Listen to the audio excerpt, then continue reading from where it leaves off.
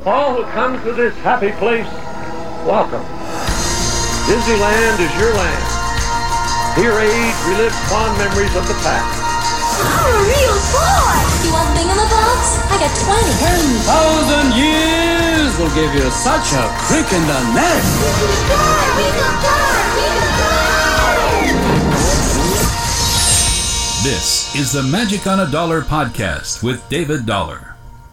Welcome to the Magic on a Dollar podcast. My name is David Dollar, your host once again for, Disney conversations in a podcast form. And if you know me, and if you have talked to me, and if you talk to my wife and ask my friends probably, they will tell you that this conversation is much like any other conversation. Not only is it about Disney, but also it's pretty one-sided, as I'm doing a lot of the talking, because that's kind of how I am.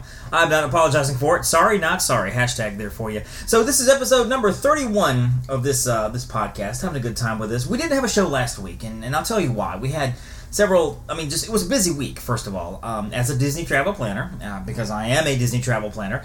Memorial Day is a busy week because a lot of vacations are happening that week, a lot of things are going on, and so I was busy all week getting this, that, and the other done. My family and I, we went to the mountains up to Chattanooga, Tennessee. We saw Rock City, and we saw the Emerald Falls, Ruby Falls, where the 145-foot waterfall underground, like 1,100 feet underground. So we got to see that and got to do all that, so that was kind of fun, and it's just been a busy week. Facebook gave me a little bit of trouble because apparently there is this thing called Facebook Business Manager. And I don't know anything about Facebook Business Manager, but I went to bed one night and I have a couple of Facebook pages. I have two, actually, for Disney. One is called Magic on a Dollar, and that's more of a fan community, and I do invite you to join that. I don't post there a ton.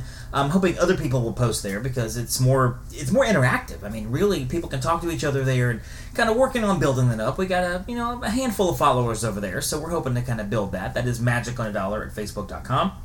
Or Facebook.com/MagicOnADollar, I guess you would call it. The business site is Disney on a Dollar, and I started that page somewhere around 2013, and we built it up to quite a good page. I mean, I've got a lot of followers there, and a lot of people there, and the way the business page is set up, however, if you post there, there's a lot of chances I won't see it because the way Facebook algorithms are set up, you don't see it a whole lot there. So, but I have that as a Disney Facebook page, a business page, and that's kind of where I do most of my postings there. I'll post news and reviews and things like that and answer questions and such, and I get a lot of business from the direct messaging, so I have that there. But it's very important that I have access to that because I have messages I have to get to. A couple of years ago, I had a problem with Facebook suspending my account for something stupid. I won't go into that, but if you know me, you'll know what I'm talking about, and I realized the importance of having a second administrator on there, so I put my wife as an admin on there so I could reach the page if something happened to me or to my page side. Well, Business Manager exists, and I woke up one night having Facebook Disney on a Dollar on a Facebook page. Woke up the next day, and it had been moved over to Business Manager. Now, I know a lot of people this happened to as well. They all kind of struggled, and there was a real problem because when you go into Facebook Business Manager, there's a lack of a login screen, so you have to create a page, and you have to go in, you have to import your page, you have to remove it, and it's a work. It really is a work. And then I found out that even though it recognized me as the owner, it did not actually recognize me as an administrator of my own page. So I had to go through my wife's login to access a page, to make myself an administrator, to go back into Business Manager. And all that took me over a day to take care of. That's probably the main reason we didn't have a show, because Thursday hit and I'm like, I don't even have any show notes. I have nothing prepared for the show. Whatever. I'm just next week and hopefully people will download and I'll give people an extra week to talk about and to listen to the WDW 50 and 24 that we did 2 weeks ago. The show that we posted for there. So I hope you enjoyed that show as well. So that's my little issue with Facebook, and all is well now. All is well. You can go to Disney on a Dollar and you can subscribe to that and like that page as well. But the cool thing is, and of course I mentioned Disney on a Dollar started in 2013. As time went by and I got bigger and bigger, and I thought to myself, maybe having the word Disney in my title probably isn't going to be kosher when it comes to Disney. I don't know that they're going to like me using their name as a part of that business brand, because my business brand is Magic on a Dollar Travel. And so my wife said, well, let's do Magic on a Dollar and maybe start transitioning to Magic from Disney. And that's what I've done overall. One of the things that's been sticking out was Twitter, because I had Disney on a Dollar. Over here on Instagram, I've got Magic on a Dollar, and this is the Magic on a Dollar podcast, and I've got the Magic on a Dollar Facebook page, and yet I've got Disney on a Dollar on Twitter. Well, yesterday, literally, I was able to secure Magic on a Dollar on Twitter. So I am now a social media platform across the board, Magic on a Dollar, at Magic on a Dollar on the Insta, Magic on a Dollar on Twitter, and of course I have Magic and Disney on a Dollar on Facebook. I am a very happy man. So let's do some Disney news here for you. A lot of Disney news actually to work with because it's been 2 weeks since you and I have chatted. So let's just kick it off here at the top. Disney Junior. The Disney Junior show is going to be getting some major changes. The Disney Junior show will be coming this fall to Hollywood Studios. Now, before they had something called Disney Junior Live on Stage. You go in there, and I had never experienced it until about 2-3 years ago. Now, of course, having a child, I started paying more attention to what was on the Disney Channel. And at the time, it was Sophia and Doc McStuffins and Mickey Mouse Clubhouse and Jake and the Neverland Pirates was kind of big. And when I worked at the Disney Store 10 years ago, that's kind of when Handy Manny, Agent Ono, maybe that one, and there was a few more that were really popular. And of course, they come in phases. Every couple of years, a new character comes through, and Vampirina is kind of the big one now, as well as Elena of Avalor. So she's come through, and the Lion Guard is really big now. So is PJ Masks. But one of my contentions with the Disney Junior Live on Stage, and also with the character meal they have at Hollywood and Vine for breakfast, the Disney Junior characters, is they have a lot of older characters. Disney Junior Live on Stage sometimes featured Handy Manny. And the character breakfast over at Hollywood and Vine featured Handy Manny. I don't know where Handy Manny even comes on anymore. Like Sunday at 2 in the morning. Handy Manny is gone. That's a character that is past. He is gone. He has already grown up. He now manages a Lowe's and does a construction business. Handy Manny is doing his own thing now. So let's get rid of Handy Manny. So I'm hoping that'll make a change. But this new show is coming called the Disney Junior Dance Party. It's going to be based on new characters, Mickey and the Roadster Racers, which is a big deal now, Doc McStuffins, of course, the Lion Guard, and Vampirina. Where is PJ Masks? That's my question to Disney. PJ Masks is a big deal, and I'm hoping we're not to the end of the PJ Masks run, because my kid loves PJ Masks. He was Catboy for Halloween, and he loves Catboy and Owl and Gecko, and so I'm waiting for them to come and kind of make an appearance, even just make an appearance in the park in terms of characters and stuff. And now, September 1st, 2018 will be the last day of the Disney Junior Live on Stage, and it is a puppet show kind of thing. You go in there, you sit on the floor, and they have like puppetry. It's a cool show, but it's a little outdated because the characters are outdated. So I'm okay with this going away, the Disney Junior Dance Party coming up, which is pretty cool because unlike the puppet show, which takes a lot of work to rework, the new scenes, and maybe even have some trouble with the Hollywood and Vine character meal. Well, I'll take that back. There's no reason they don't have new characters there. But this dance party should be cool because they can integrate new characters as we go along, including Elena of Avalor and maybe PJ Masks. So that should be fun. Rumor mill. But it's a strong rumor mill because reports are that Disney has hired a design firm and a construction firm to do this. But the rumor mill is flowing that River Country will finally be demolished to make way for a brand new Magic Kingdom hotel. Now, people, if you don't know what River Country is, it was a water park that was at Walt Disney World many, many years ago. And the site has been kind of abandoned and left to rot for almost 20 years. It's kind of in the middle there by the Magic Kingdom. Slides, pool structures. It's almost like everybody just got up and walked out and walked away and left it there. It's just been sitting there. If you go in the Googles, you can actually see pictures of people taking pictures of River Country illegally. I'm going to tell you this, don't do this. Do not get out of the boat and swim over there in the middle of the night to River Country, because if they catch you, they will arrest you and they will ban you from the park lifetime. So do not do this. But you can go on the Googles and you can actually find people who have done this, who have taken pictures, and it's really eerie. It's really kind of weird to see water slides with like little weeds growing up through it, and you'll see like different staircases and different fixtures and stuff, and ticket booths or whatever with the weeds growing through it. It kind of reminds me of one of those apocalyptic movies that take place in like Chechnya or something, where the zombies are coming through and the heroes are walking through the gates and they're seeing like the old town that's just been overrun by weeds, and just something crazy is going to happen. That's what it reminds me of. But now Disney World is looking like they're going to take away all the River Country stuff and build a hotel there. Now, how's it going to look? I have no idea. This is the opening stages of this. Orlando Sentinel is actually reporting that they are confirming that Disney is indeed building a hotel on top of the River Country site.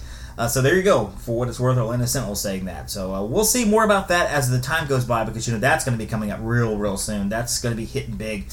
I mean, a hotel there would be cool. We'll see what kind of theme it is, and how much it's going to cost. Speaking of hotels, the Star Wars hotel. I'm getting questions about this now. People are asking, when can I book it? When can I book it? When can I book it? You can't book it. I'm going to say probably till at least the end of next year, if not 2020. I'm not saying don't ask me. I would love your questions. I'd love to talk to you, to get to meet you about your questions and stuff. But right now, this is just, it's not going to happen. I can't book anything. So Star Wars Galactic Edge, of course, is opening at the end of 2019, Disney's Hollywood Studios. Disney confirming they are going to be building a brand new Star Wars themed hotel right next to the Hollywood Studios. And apparently you're going to be able to walk out of that hotel into Galaxy's Edge. Now, in case you also didn't hear, Black Spire Outpost is the name of the area, the village that will be taking place in Star Wars Galaxy's Edge. Galaxy's Edge is the name of the Star Wars area in Hollywood Studios. It's the story is that it's taking place on a planet called Batuu, B-A-T-U-U, in a village called Black Spire, or Black Spire Outpost. Now, they talk a little bit about that in Solo, a Star Wars story, the movie that has just come out about a week or two ago, and we'll get to that. We're going to review of that coming later on in the show. The hotel itself, as we've talked about, will have an immersive experience. You go in and you are a character. You have the choice of being a character if you'd like, and that is your character throughout your adventure in the hotel and also through Galaxy's Edge. I think characters in Galaxy's Edge in the parks will recognize you by your, I guess, magic band maybe, or whatever. And all the windows in the hotels will have this overlook into space. It'll be a completely immersive experience, which would be really, really cool. So that's going to be fun, and of course, again, we don't know anything else beyond that. So they're giving enough details to make everybody really, really pumped and interested, but not enough details that they can't change them without too much work. So we'll see. More of that will come probably next year. So maybe at the end of this year, you'll hear more and more about the hotel. D23 is coming up, and I think you're going to really hear a lot of that. And of course, Destination D, which is the every other year they do D23 in Anaheim, and the off years they do Destination D, and I believe Destination D will be this year. And so you'll hear a little bit about that. That's kind of when they make some of the bigger announcements, of course. So that's coming up. That's to be news you can use, I guess. Minivans now available for all guests. Minivan has been available for Walt Disney World Resort guests for some resorts, but now you get point-to-point travel options across the park, which is $25, which seems like a lot, but you get on your Lyft app on your phone, and you can request, no matter where you are on property, request to be picked up, and you can go to another location. And it's a little pricey, but it's worth it. If you need to get somewhere kind of early in the morning, and this is a great deal for families. Let's say they have the early morning breakfast. They have Cinderella's Royal Table at 7:30 in the morning. It's 6:30, 6:45. You could try to catch a bus by 7ish, maybe. A bus will get there, 7:15, 7:20. You're trying to log in. You're hustling across the park. Don't do that. Call a minivan around 6:50, 7 o'clock, 7:05. They will pick you up within 5 to 10 minutes, and they will take you across the park. New ticket concourses at Animal Kingdom. They're going to have something now where you can actually purchase tickets in the middle of Animal Kingdom. And this is something I'm wondering why Disney hasn't done, basically, putting a guest relations in different parts of the park where you can actually purchase tickets. Animal Kingdom, now through September 29th, the park will be testing a new in-park ticket sales known as the Ticket Corner. This ticket location can be found just outside of Discovery Trading, and you can purchase regular theme park tickets, upgrade your tickets with additional days, add the Park Hopper feature, purchase annual pass, buy tickets for special events, and all that kind of thing. So basically, it's like a ticket window guest relations. Not really a guest relations. You probably won't be able to do fast pass stuff there, but like a ticket window in the middle of the park. And I'm wondering why you wouldn't do that. Whenever I'm working on randomly for you, when I'm working on Roller Coaster Tycoon and I'm playing Roller Coaster Tycoon and I'm building my park and everything, I always put like 2 guest relations in various parts of the park because that's a long way to walk to the front to buy tickets or to upgrade or whatever.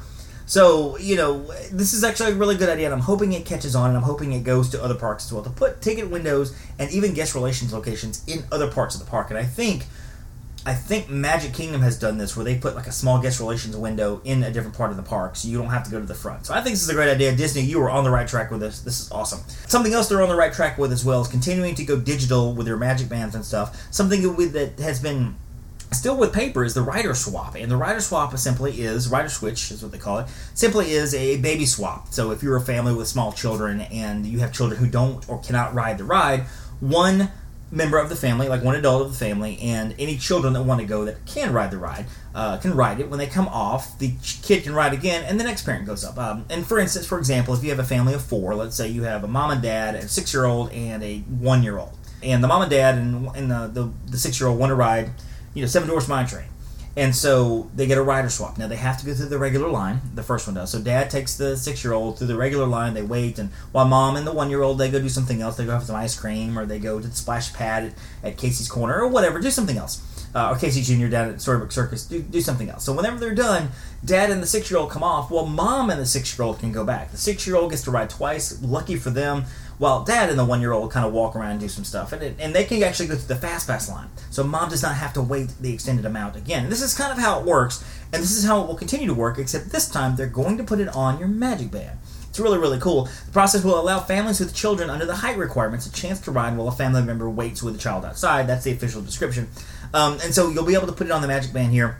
That's really, really cool that you'll be able to do that, because carrying around those little passes are sometimes kind of obnoxious. It's just a lot to do, and so I don't know that I would worry about that anymore. That's coming at the end of June. You'll be able to skip the Fast Passes and stuff and go straight to the Magic Bands for everything, which is kind of nice. Let's look at some Disney history. This week in Disney history, a big week for movies, a big week for me being a Marvel movie geek, because in 2012, Marvel's The Avengers was released, one of my top 20 favorite films of all time. I cannot tell you how much I love this movie. It's so great, and it's so just...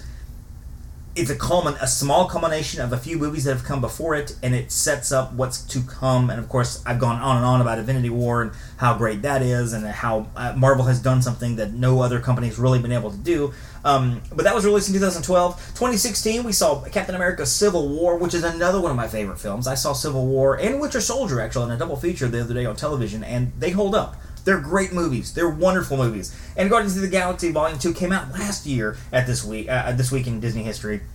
So 3 great Marvel movies, all Memorial Day week, all released. 6/5, June 5th was a big day in 2005, because not only was Soarin' opened up for the first time, Lights, Motors, Action was also opened up for the first time, and that was kind of a cool thing, because it was the stunt show, the car stunt show over at Hollywood Studios, and they had something called Cinderellabration, a glittering stage show opening up at the Magic Kingdom as well, and debuting is the Disney's Magical Express, which is a complimentary round-trip airport transfer for Disney World hotel guests. And all that premiered on one day, June 5th, 2005. So that's kind of a big day. Of course, Soarin' is inspired by Soarin' over California, which was already a California adventure. Florida's version opened up inside the Land Pavilion at Epcot. And of course, the idea is that you'll be taking a flight over California. You'll be able to see, various parts of California. The Epcot standby queue featured pictures of natural wonders around the world, not just from California. And of course, you had Patrick Warburton, also known as Putty from Seinfeld, coming up and giving your opening speech, which is really cool. Everybody loves Putty. Everybody loves that character. Let's Motors Action Extreme Stunt Show was based on the Motors Action Stunt Show Spectacular, which was at Disneyland Paris. Revolved around a series of energetic stunts featuring automobiles. The show was around 40 minutes or so, including pyrotechnics, jet ski chases, and physical stunt work. It was a great show, and I saw it a couple of times. It's not one that I would go see every single time, but it was a great show because it was comfortable, and if you could get there in time, especially during the summer, get there in time, you'd be able to sit under an awning, rest your feet in the shade for about 40 minutes. But if you didn't get there on time, you would end up sitting in the bleachers in the direct sunlight, and it was hot as Hades, hot as blue blazes, and so that's one of those things, you had the time just right. The theater itself held 1,200 people, something like that, and about 400 of them were in the direct sun, so that was no fun at all. And of course, you're watching hot cars and fire and everything all over the stage area, so it wasn't pleasant. I saw it for the last time in March of 2015, maybe. It was the year that it closed. I want to say 2015, maybe 2016, something. I don't remember. A couple of years ago, but it was a good show. It was a fun show, and I kind of miss it. Of course, all that is going away because Toy Story Land will be opening up in a few weeks, and Star Wars Land is coming next year. And Cinderellabration, which is something I'm really not that familiar with, I'll be honest with you. It's a live musical stage show located on the Castle Forecourt stage at the Magic Kingdom, which portrays the coronation of Cinderella. I mean, really, that's all there is to it. It's just the coronation of Cinderella. They had a Cinderellabration, which is a clever, fun name. And, of course, this show in front of the Magic Kingdom changes every couple of years to a brand new thing. Of course, in 2006, it was also a big deal this week, too, because Mickey Mouse Clubhouse debuted. Who doesn't love Mickey Mouse Clubhouse and the hot dog song? My kid loves the hot dog song. Your kids love the hot dog song, and chances are that you love the hot dog song if you haven't heard it 1,000 times like I have. Hot dog, hot dippity dog. And the Disney's acquisition of Pixar's animation studio was complete. Disney now completely owned Pixar as of this day in 2006. So that's something else. 1950, and this is a big deal too, because in 1950 the first engine officially ran on the Carolwood Pacific Railroad. What does that even mean? Well, the Carolwood Pacific Railroad was Walt Disney's backyard train That's right, he had a train in his backyard. It was a small train. It wasn't something you kind of sit on, and it was almost like if you took a Red Flyer wagon and built a train car out of it, where it was just big enough for you to sit with your kind of feet kind of hanging off the end. That size train. It was a backyard train at the Carrollwood Drive home in California. 2,615 feet of track with a 46-foot-long trestle and a 90-foot-long tunnel under his wife's flower bed. So she built a flower bed, tunnel went under it. Walt controlled the track from a special barn that acted as his central headquarters for railroad operation. The railroad will be credited with becoming part of Walt's inspiration for the creation of Disneyland, and the barn would later be moved to Griffith Park. He loved trains. He loved trains, and so this is one of those. I guess if you were to say, okay, give me 5 reasons Walt Disney built Disneyland, this is going to be one of them. This is one of the key components of his inspiration of what he does, and what he ended up doing at Disneyland. He loved trains. He loved not just the train itself, but also the family aspect of it, and he loved having kids from the neighborhood that would come over and they would sit on the train cars and go the train around the backyard. And he loved trains. He had a train set in his backyard, a person-sized train set that you could ride. So that's pretty cool, and you can kind of see these at Disney museums and stuff, and the trains you see going around Disneyland and you see at the Magic Kingdom, those are inspired, and if not exact replicas of his trains that he had in his backyard. In 1991, I don't think, a lot of people don't know this, by the way. I don't think I knew much about this. I'd heard this, and I'm going to do some more research on this, because I think this would be a fun topic. Newspapers report that Disney proposes a $3.1 billion, that's with a B, project to build a new theme park called Westcott in Anaheim. The tentative plans call to build hotels, retail space, and a second theme park looking like Epcot on 470 acres, basically building a Disneyland world out there.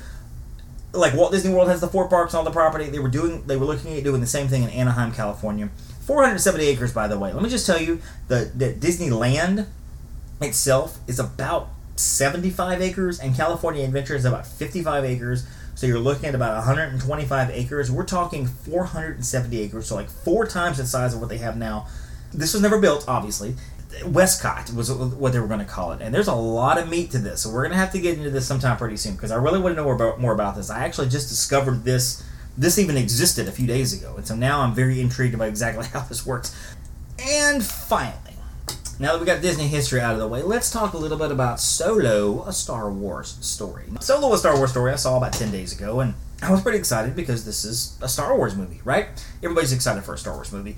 This is kind of the origin story of Han Solo. This is kind of where he comes from, kind of his days as a youngster, as a young rascal in his teens, maybe early 20s, on the planet Corellia. Of course, we know that Han is Corellian. So the planet Corellia, his involvement in kind of the life of petty crime, I guess, kind of working with mobs and gangsters and stuff back in the day, and how he almost joined the Empire, but he didn't, and because they didn't take him, and so on and so on and so forth. We meet Lando Calrissian along the way, and we meet Chewbacca along the way. We have that faithful moment of Han and Chewie meeting for the first time in a very unusual fashion. So that happens as well, and of course we get to see a glimpse of a few characters that maybe are kind of spoilers. I don't want to spoil it for you. So Solo Star Wars story starts off, and I'm not going to spoil it for you, but it starts off with him and his young lady friend, and they are trying to escape the clutches of somebody they owe money to. They're trying to get off the planet so they can go make a life for themselves, and things go awry, and things don't happen the way they should. So smash cut to 3 years later. 3 years later, Han Solo is on a planet, and he's working, and he's trying to escape, and he's trying to again go find her, go back to Corellia, and find this young lady that he has been separated from. Now, I hope they didn't spoil it for you, because that's really all in the first, say, 15 minutes of the movie. And, of course, along the way, he meets up with Lando Calrissian, who is played brilliantly by Donald Glover. And if you don't know who Donald Glover is, he's kind of a somewhat new guy in the Hollywood scene. He's been in some bit pieces here and there, and I would arguably say this might be one of his biggest roles so far on the TV, on the movie screen. On the TV screen, he actually produces is in a show called Atlanta, which I have not seen, but I've heard is very good. It's award-winning. He's picked up Emmys and things like that, Golden Globes or whatever, for Atlanta. Donald Glover was also in The Martian. If you've never seen The Martian, or if you have seen The Martian, he is the character who comes up with the plan to slingshot around Earth and go back to Mars to pick up Mark Watney, played by Matt Damon. He's also in Spider-Man: Homecoming. He was kind of the guy trying to buy the guns in the middle of the movie, where Spider-Man intervenes, things go awry, and of course Spider-Man rolls up on him, putting ice cream in his car, and he webs his hand to the trunk to try to talk, get some information out of him. That's Donald Glover. He also is known as a rapper by the name of Childish Gambino. that is Donald Glover. He is in this movie, and he is wonderful in this movie. He steals every scene he's in. He's got this big charismatic smile, and more than any other, I think, character that I've seen a young version of, watching him and thinking to myself how he's going to become the Lando Calrissian we know from Empire Strikes Back with Billy D. Williams, I can see that transition. I can totally see it. I can see how this guy becomes that guy, and however many years later this movie happens. He is fantastic in this movie. Alden Ehrenreich plays Han Solo, which is a very tough order, because you're coming on the heels of one of the most iconic characters in movie history. Han Solo, played by Harrison Ford, is someone that is just... I mean, people go as him for Halloween. They dress as him for now. They have action figures for him. I mean, like, action figures for Han Solo are probably worth more than a lot of the other figures are worth. He's just like this iconic mainstay. In 100 years, we will know who Han Solo is as part of the Star Wars universe. We will know who this character is, even if we forget about Rogue One and we forget about what's happening in The Force Awakens and Rey and Finn or whatever. We will know Luke Skywalker, we will know Princess Leia, and we will know Han Solo. So him coming on to play Han Solo is a tall order, and the good thing about it is he doesn't try to imitate Harrison Ford. He doesn't try to give you this, this is how I'm gonna talk the whole time, kind of like a Vin Diesel thing. He doesn't do that. He comes out, he plays it the best he can, kind of with a swagger, with a cockiness, with an air of arrogance, as Han Solo would be, and would have, even as a young lad. He plays him pretty well. And if you don't know who Alden Ehrenreich is, he was the guy that's in a movie called Hail Caesar. The movie itself is not that good, but it does have a scene between himself and Ralph Fiennes that is one of the best movie scenes I have seen, one of the funniest movie scenes I've seen in, a decade. There's a scene where he and Ralph Fiennes are going back and forth, and Ralph is trying to get him to say a certain line a certain way. Alden, playing a character named Hobie, is kind of a countrified guy, and he's getting it wrong the whole time, and they go back and forth. You can find that on Google or on YouTube. It's fantastic. So he plays that part there as best he can. Also starring in Solo is a young lady named Emilia Clarke, who you may know from other things, including Game of Thrones, I believe. Now, I don't watch Game of Thrones, but I understand that she's Daenerys in Game of Thrones, so she's from that. She's also in a movie called Me Before You. She was in the series Terminator Genesis as Sarah Connor, so she's been around, done some other fun stuff. Woody Harrelson, of course, the iconic Woody Harrelson, who's been in 1,000 things, and you'll know him. If you don't know him, that means you just don't watch movies. He plays a character named Tobias Beckett. Thandie Newton, who's in Westworld now, she's in this. Paul Bettany, as you may know, as Vision from the Avengers movies, as well as other movies. Jon Favreau plays a voice in this. There's a bunch of other ancillary characters as well, so... of course, and the character of Chewbacca is played by Jonas Suotamo, who is not the usual guy who plays Chewbacca, who I can't think of the guy's name. He's pretty old and pretty frail at this point, so we have somebody else who's in a costume. I mean, it's not... I don't want to say it's not hard to play Chewbacca. I'm sure that it is for what that is, but it's not like he has to do lines and sound like somebody. But anyway, so the movie itself. What do I think about the movie itself? I think the movie is good. I don't think the movie is great. It is not my favorite of the Star Wars movies. It's somewhere, I would say, out of the 11 Star Wars films, the original trilogy, the prequel trilogy, the 2 movies that have come out, Episode 7 and 8. Then you've got Rogue One, and then you've got this one. And then I also count the Clone Wars, which was a theatrical release, and it does kind of go into this series. Clone Wars is my least favorite of all of these. Clone Wars is not good. It's just not a good film. It's an animated film, and it just was not done right. But I would probably put Solo: A Star Wars Story well below Rogue One, which I loved Rogue One. I think this is somewhere probably 6 or 7 on the list, maybe ahead of the prequel trilogy, kind of buried between Force Awakens and Last Jedi. Here's my thing with Solo. It's a good movie, but I think you probably have heard people say this. It's a movie that, number one, we didn't need. We really didn't need this movie. And that doesn't mean that we can't enjoy this movie, but it doesn't really further the narrative of the Star Wars story. It just kind of tells you the story of a character who, for all intents and purposes, is dead. I mean, the character died in Force Awakens, so there's no more Han Solo going forward. Maybe there's a legacy of Han Solo, but there's nothing in this that's going to carry on to future movies. Now, if you look at them, the obvious comparison is Rogue One. Well, did we need that one? Maybe we didn't need that one, but it kind of built into the mythology of Star Wars. You kind of had a better understanding of how episode number 1, or I guess episode 4, A New Hope, kind of kicks off. It kicks off with the ship flying, and there's Darth Vader coming on the ship, and they're looking for the plans. How did that plans get there? How did the Death Star get built? Why is one of the jokes I've always heard is, why did they put this big self-destruct mechanism right in the middle of the Death Star where anybody can fly in and blow it up? all of that is answered in Rogue One, and it just adds to the richness of the story. And Rogue One is a war film. I mean, it is a flat-out war film. The last hour of that movie is a battle scene, and it is fantastic. And I think that's why I like it so much, is because it's just such an action-packed battle scene where a lot of people die and a lot of crazy things happen, and it's just a good movie.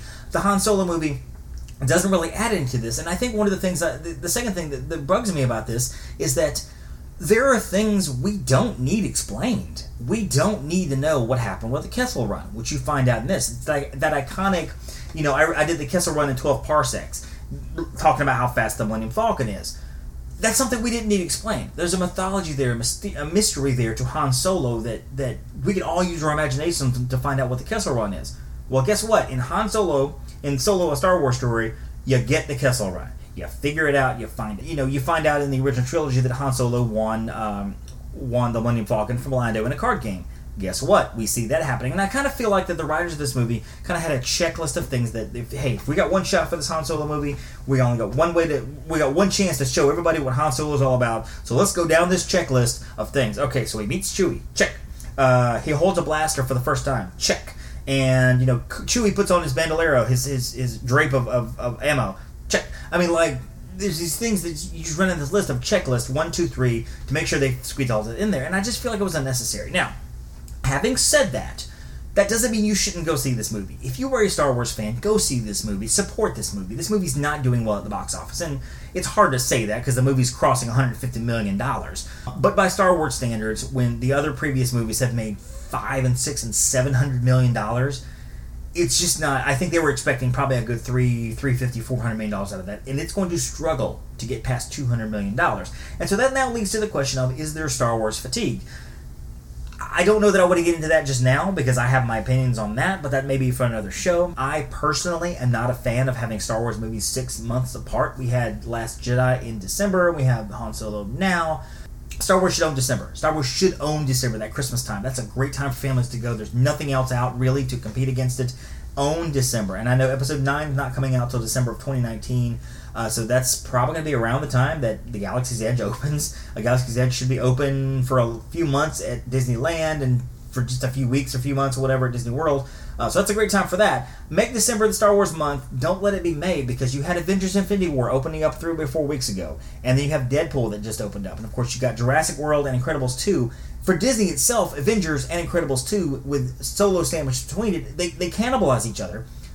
But Avengers is already at $650 million. I'm going to imagine Incredibles is probably going to pull in anywhere from $300 to $400 million. So it's hard to say they're cannibalizing each other when you see these two movies are going to make a lot of money, with Solo somewhere in the middle. So my opinion is that they should space these out, because I like the idea of having this wait time, of having this anticipation. I mean, having this, you got to make me wait for it.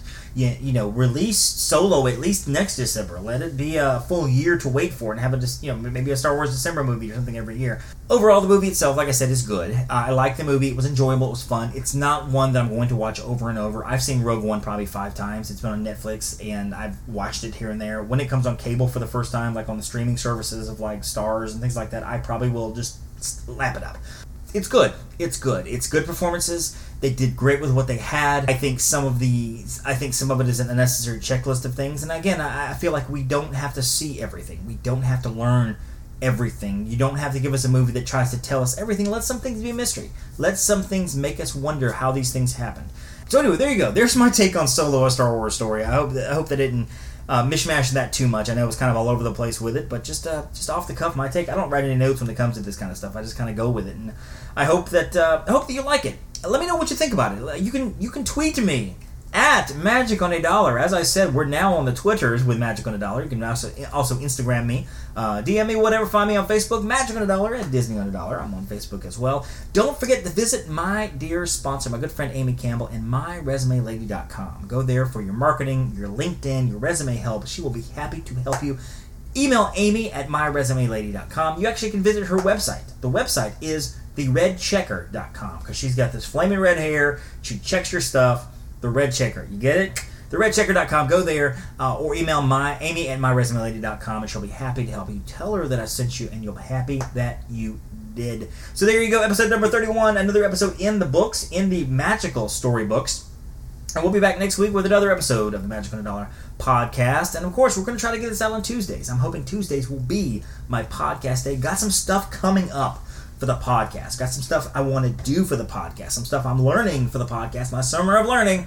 We're going to try to make some exciting stuff for you so you can get some Disney, maybe even every day, a little bit here and there. Not a daily podcast, mind you, but we'll kind of get some stuff for you, some more Disney frequency, just some magic in your pockets to carry with you. That's what we're working on right now. So again, my name is David Dollar. This is the Magic on a Dollar podcast. Thank you so much for joining us once again for this excursion into podcast magicosity. And don't forget to thank a Phoenician.